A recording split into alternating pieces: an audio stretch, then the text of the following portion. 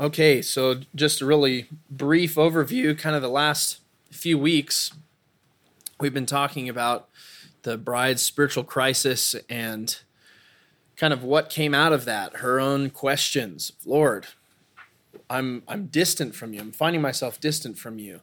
Where do you feed your flock? And he responds to her and he affirms her. And now this is her response to that. It's kind of a threefold response of the bride, and a lot of people describe this as a revelation of the beauty of Jesus, where she's being encountered with his beauty for kind of the first time. So this is Song, chapter 1, starting in verse 12. We're going to go through 14 tonight. While the king was at his table, my perfume gave forth its fragrance. My beloved is to me a pouch of myrrh, which lies all night between my breasts. My beloved is to me a cluster of henna blossoms in the vineyards of En-Gedi. So in these verses, the bride is responding to Jesus' affirmation of her beauty. She says her life is filled with worship and adoration in the form of a spikenard perfume that she gives forth in his presence. She meditates and feeds on the sacrificial love of Jesus in his crucifixion, and she receives revelation of his beauty and delightfulness. So that's kind of a little description of the three verses we're going to talk about tonight. I just noticed a mistake. After delightfulness, it should say verse 14. That's kind of my interpretation of those three verses, how we can connect this to New Testament Christianity. So the setting of this encounter is at the table. It's at the king's table, his banquet table. And it's interesting, the word for table here is written down there. I'm not sure how to say it, but when you translate it literally, it means to surround or the surrounding area. So they would use the same root word of this to talk about like the area of Pueblo West. That is the surrounding area around that area, or to talk about something surrounding you, something coming around you, or something to be encircled around you, to be around. So a lot of scriptures call that the table, the king's table, because it's round, but it can also mean that the king is around. The king is surrounding her. And I think both interpretations can be used. So the inference is that the bride is sitting at the king's table with him, and his presence has surrounded her. She's in his presence. She's enveloped in his presence. We can partake of the table of the Lord at any time as his bride. And sitting at his table and allowing him to feed our spirit comes from our confidence in his love, that we're lovely to him, and our thankfulness that he's forgiven all our sins and given us the gift of righteousness. So I just put some scriptures here talking about the table of the Lord and what happens there. And Psalm 23, this is the one everybody knows. You prepare a table before me in the presence of my enemies. You've anointed my head with oil, my cup overflows. 1 Corinthians 10:21. You cannot partake of the table of the Lord and the table of demons. So there is this table that the Lord prepares for us, that we can come into his presence and that he feeds our spirit. And the things that he feeds us is really what provokes the worship. It provokes the praise perfume. So let her see there as the presence of Christ begins to surround her, and he begins to feed her, a spontaneous praise perfume pours forth from her heart and fills the room as well. The fragrance of Christ surrounds us and mixes with the fragrance of our worship when we meet with him at the banqueting table. So it reminds me of the various places in the Gospels where someone broke perfume and anointed Jesus. And it talks about the perfume filling the room. That's the picture that we have here. While the king was at his table, and I was at the table with him, my perfume gave forth its fragrance. It filled the place where we were sitting. It's specifically spikenard. That's the type of fragrance that's listed when you look at the Hebrew, or sometimes it just says nard. And that's a specific kind of fragrance. It was used in offerings, burnt offerings in the temple, as incense offerings. It was used to anoint bodies for burial. That's where most Christians are familiar with nard. because that's what Mary of Bethany anointed Jesus with when she came in. And in John, she anoints his feet. In Mark, it says she anoints his head. Mark, it's kind of inferring that it's Mary. It just says while he was at Bethany, a woman came in and anointed his head. So I wrote down the one in John. Mary took a pound of very expensive perfume of pure nard or spikenard and anointed the feet of Jesus and wiped his feet with her hair. And the house was filled with the fragrance of the perfume. There's a couple scriptures there about fragrances and how we are the fragrance of Christ to God and how our praise is like fragrance ascending before God, Revelation 5:8. But it's really well known for us, if you've been in the church for a while, that nard perfume was expensive. Like when people talk about the alabaster jar or Mary's jar of perfume, that those were costly anointings. They broke something that could have been their dowry. People say this might have been Mary of Bethany's dowry, a year's wages worth of perfume. So it's a costly anointing, and it's the same type of feeling we're supposed to have, that our fragrance, our praise to him should be costly. It shouldn't be convenient to us. I think Zach taught on this maybe a year ago, where Jesus is coming into the temple and fashioning the whips, and he does it 2 separate times to drive out the money changers. And how I was always taught, well, the reason he's doing that is because you're not supposed to sell stuff at church. You're not supposed to sell stuff in the temple. And I remember Zach saying, no, he did that because the people were making worship convenient. They were selling birds so you didn't have to raise your own bird. They were selling sacrifices so you didn't have to go through the process of inconvenience to sacrifice an animal that you had to pour your life into. And this sitting at his table and giving forth our perfume isn't supposed to be something small and something simple. It's supposed to be us giving of ourselves. Even the word gave forth, it speaks to a giving that is selfless and sacrificial. Just the Hebrew word that's translated as gave forth. It's the same type of giving when God so loved the world that he gave his son. It's that level of sacrifice. So going into the next scripture, verse 13, on page 2, my beloved is to me a pouch of myrrh, which lies all night between my breasts.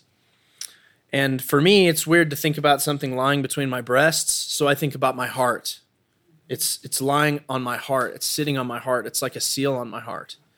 It's like when I put my hand on my heart and I can feel my heart beating. It's that close. It's knit to me, and it's a meditation on the cross, is what this pouch of myrrh symbolizes. So the bride begins to smell this aroma of myrrh coming from her heart, coming from near her heart.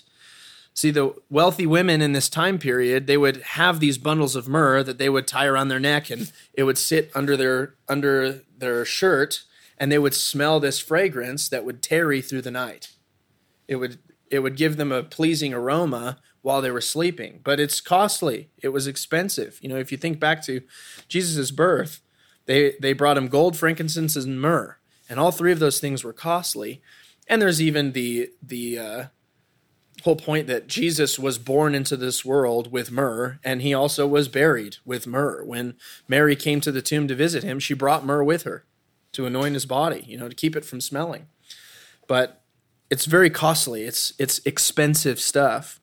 So this king has given her a costly gift at the banqueting table to wear around her neck while she lies on her bed in the night.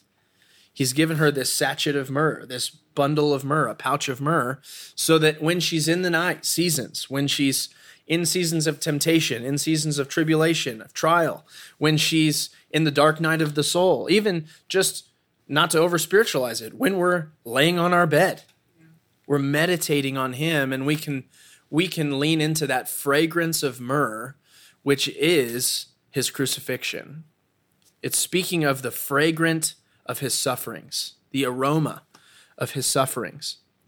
See, it symbolizes her receiving revelation of the love and provision of Christ when he went to the cross. You can read through Romans 3-8, and you can really see the provision of the cross. the love and provision that Jesus displayed by going to the cross. See, the cross was Jesus' abundant offering on our behalf. And what it cost speaks to our value to he that paid the price. See, this bundle of myrrh that the king has given to the bride is symbolic of the gift that Christ has given to us in his death on the cross. And it really shows how valuable we are. You know, when you look at the cross, it shows you this is what we're esteemed at. This is our value. You know, Zach and Chelsea just bought a car. The car has a certain value. You can look it up. You're like, oh, it's worth this much money on Kelley Blue Book. In the same way, we have a value, and you can look it up in the scriptures when you're meditating on the cross. You can see this is the MSRP of John. This is the MSRP of the bride, of Zach, of Chelsea, of Celeste, of Josh. The price paid is the value of that which he bought.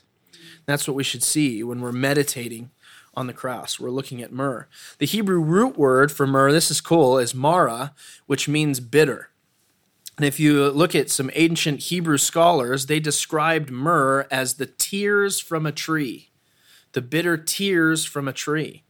So in the same way that Christ hung on a tree and poured forth tears of redemption, the pouch of myrrh lying on our hearts is our remembrance of his love and sacrifice. And it takes us back to Song of Solomon 1:4. We will praise your love more than wine. We will remember your love more than wine.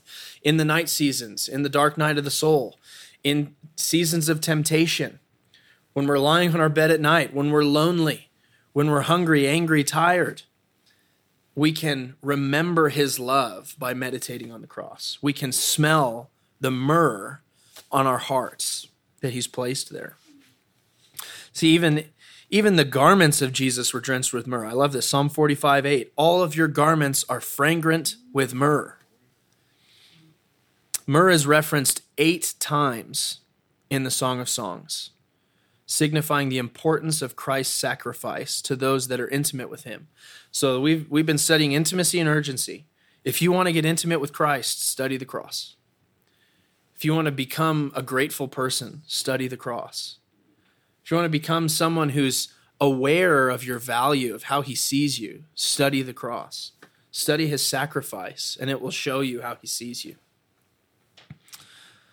As we smell the fragrance of his suffering, we're beckoned even to take up our own cross. Can we share in the sufferings of Christ? Can we deny our own reputation and our own personal agendas? Can we deny ourselves? Will we deny comfort to follow him in sacrificial love, even at the cost of our lives? There's just some good scriptures to think about when we're meditating on the cross, and what does it look like for me to take up my cross? Matthew 16:24, Jesus said to the disciples, if anyone wants to come after me, he must deny himself, take up his cross, and follow me. For whoever wants to save his life will lose it, but whoever loses his life for my sake will find it. What does that look like, Lord, for me to lose my life for your sake? You know, even if it's not just martyrdom, what does it look like as a public school teacher to lose my life for your sake? What does it look like as a person living in Pueblo, Colorado, to deny myself, take up my cross, and follow you? How can I share in your sacrifice? How can I share in your sufferings? 1 Peter 4:13, to the degree that you share the sufferings of Christ, keep on rejoicing, so that at the revelation of his glory you may also rejoice, and be overjoyed. Revelation 12:11, we quote this scripture all the time. They overcame him because of the blood of the Lamb and because of the word of their testimony, and they did not love their life, even when faced with death. As we meditate on the cross, we begin to share the same fragrant aroma of Christ. His fragrance speaks of his character, it speaks of his nature. As we draw near to the place of sacrifice, others will recognize the same character and will know that we've been with him. You can go back and we talked about the fragrance of his name being poured forth into the nations and being poured forth into our hearts, being poured out purified oil. The fragrance always speaks to character Because fragrance, if you take a rose and you make a fragrance out of it, it's the inner qualities of the rose that make that fragrance. The fragrance of anything comes from the inner qualities of that object that the fragrance is made out of. So if we're talking about the fragrances of Christ, we're talking about his character. We're talking about his nature. We're talking about his ways, his goodness, his kindness. Even the fruits of the Spirit, we often talk about those as like, oh, these are the things we're striving for, but they're really a description of Jesus. Love, joy, peace, patience, kindness, goodness, faithfulness, gentleness, self-control. Those are the fragrances of Christ. The pouch of myrrh must lay on our hearts even in the night seasons of temptation and trial, that we would keep his sacrifice ever before us. We will forever worship the Lamb once slain as a pouch of myrrh on our hearts. It'll always be that close to us. 1,000,000 years from now, we'll still be praising the Lamb that was slain. The Lamb in the center of the throne. It's his eternal identity that he's taken upon himself. He says, I am the Lamb slain. I am the Lamb slaughtered. Revelation 5:12, saying with a loud voice, worthy is the Lamb that was slaughtered to receive power, wealth, wisdom, might, honor, glory, and blessing. If you want to read some powerful songs about the Lamb, just read Revelation chapter 5, the whole thing. It's all about Jesus, the Lamb of God, who's worthy to open the scroll and its seals. It's the Lamb. See, the most obedient and worshipful saints are those who continually meditate on the cross, those who continually meditate on Christ's sacrifice and his nature as the one who was slain. So going into verse 14, page 3, this is a revelation of his delightfulness, of the thrill of knowing Christ. See, we often think about God as being this boring taskmaster, or even when you look at other faiths and other religions, you have all these heavy-handed deities that are demanding worship and demanding things without giving anything. You know, God is the God that sets a table before us, and every other God requires us to set a table before them. That's something that if people can receive the revelation of Christ as the good God, as the kind God, as the one who came not to be served, but to lay his life down, that will change people in the world, and it draws them in, it woos them. My beloved is to me a cluster of henna blossoms in the vineyards of En-Gedi. Like a cluster of fragrant flowers, the henna blossoms, Jesus is thrilling and intoxicating. I even think about, when you get a bouquet of flowers for somebody, it's like the quintessential way to express love for someone. It's the thrilling thing. I'm not much of a flowers guy, but my sister had her final concert of the year, and kids probably got her like 6 bouquets of flowers, and she loves every single one of them. You should see her face light up. And in the same way, Jesus should make our face light up like a cluster of blossoms. It speaks to his beauty and splendor, a king who is thrilling to love and to know. This is counter to the religious, heavy-handed deities of worldly religions who demand perfection in worship. This God draws us to himself with the aroma of many flowers from the most fragrant gardens. Something interesting about henna blossoms is Roman soldiers that were garrisoned in Jerusalem, it's written that they would comment that the best time to visit the poorer areas was when the henna blossoms would bloom, because it would completely mask the odor coming from those poor areas, the odor of death, the odor of, all the waste, those things that happen in extreme poverty. The henna blossoms would mask that odor. So that's the only time Roman soldiers liked to go there. The same way, the thrilling beauty and kindness of God drowns out all other aromas, even that of death, and draws us into his presence. It's his goodness, it's his kindness. Romans 2:4. Do you think lightly of the riches of his kindness and restraint and patience, not knowing that the kindness of God leads you to repentance? It's that fragrance of his goodness that draws us to him in repentance. Henna blossoms were these like clusters of small white flowers that grew on shrubs. It was like a small tree that was really dense, henna trees or henna bushes.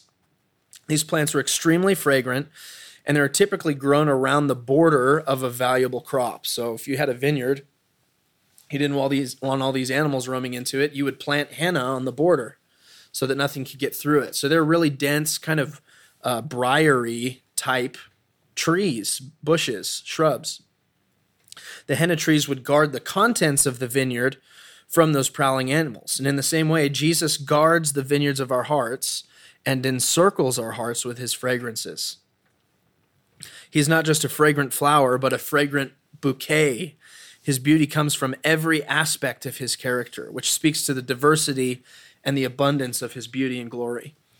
I like this scripture to connect that. Philippians 4:7, the peace of God, which surpasses all comprehension, will guard your hearts and minds in Christ Jesus. See, his peace, this peace, shalom, is like the henna bushes, guarding the vineyards of our hearts. And it has these blossoms of flowers that give off a pleasing fragrance. No matter what enemy surrounds us, he guards us. The Hebrew word for henna is the word kopher. I'm not sure if I'm pronouncing that or not correctly, but it's K-O-P-H-E-R, which translated means ransom and refers to the price of atonement for a single person. So when you looked through like the how much someone would have to pay to ransom one person, that was referred to as that word, a kopher. And it's a homonym, so it's spelled the same and pronounced the same as the tree, henna. So if you know what a homonym is, it's a word that's spelt and pronounced the same way, but it has multiple meanings. Kind of like, I can't think of an example. Counter. The word counter in English can refer to a tabletop, a counter. It can refer to maybe a counter offer. It can refer to a rebuttal and an argument. Those are all homonyms. They're the same word, same pronunciation, same spelling. So the word for henna that's used when you read the Hebrew text is the word that means ransom, which I think is significant. See, this cluster would signify atonement or ransom, not just for one person, but it's a cluster. It's the ransom for many. Ancient Jewish scholars believed that the phrase cluster of henna blossoms was a reference to the Messiah. And they wouldn't translate it cluster of henna blossoms. They would translate the phrase as a man who atones for all in the Song of Songs. How cool is that? See, Matthew 20:28, just as the Son of Man did not come to be served, but to serve and to give his life as a ransom for many. So when we see the cluster of henna blossoms, it's so multifaceted. It's his beauty. It's the fragrance of his character. It's his guarding of our hearts. He is the man who atones for many. Man, I feel God on that. That's so cool. And then this other one's really cool too. En-Gedi, it's an actual place. It was an oasis on the western shore of the Dead Sea. And it was known for producing some of the greatest fragrances in Israel. But what's really interesting is the name En-Gedi means fountain of the lamb.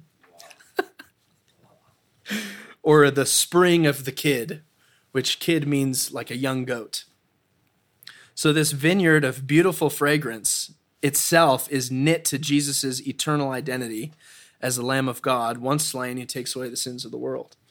So we have this cluster of henna blossoms, which signifies his atonement, being the ransom for all, in the vineyards of En-Gedi, which signifies the fountain of the Lamb, this fountain of living water that never runs dry. And it's all signifying a vineyard that we're a part of. It's our vineyard. It's the vineyard of our heart. The fountain of the Lamb lives there. From within you come rivers of living water. So fun.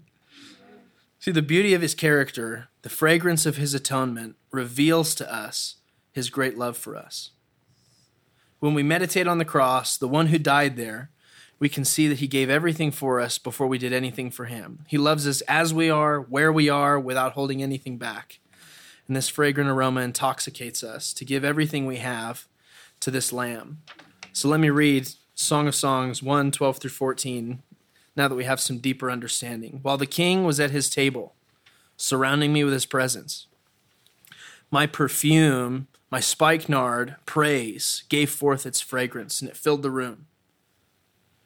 He gave me this pouch of myrrh, and he is like to me that pouch of myrrh, signifying his sacrifice, which lies all night over my heart. While I rest, while I'm tempted in the dark night seasons, his sacrifice is a fragrant aroma. He is a pouch of myrrh that was nailed to a tree for me. My beloved is to me a cluster of henna blossoms in the vineyards of En-Gedi. He is the man who brings atonement for all, the ransom for many. And he does have a fountain, the fountain of his sacrificial love, in the vineyard that he guards for me. Father, we thank you tonight for the revelation found in your word. God, would you draw us to the place of the cross? Even as we take communion, would you remind us how much you've valued us at? You've esteemed us highly. That you would, a God who loves the world, give your only Son, that we might know you and have eternal life. We love you. We honor you. In Jesus' name, amen.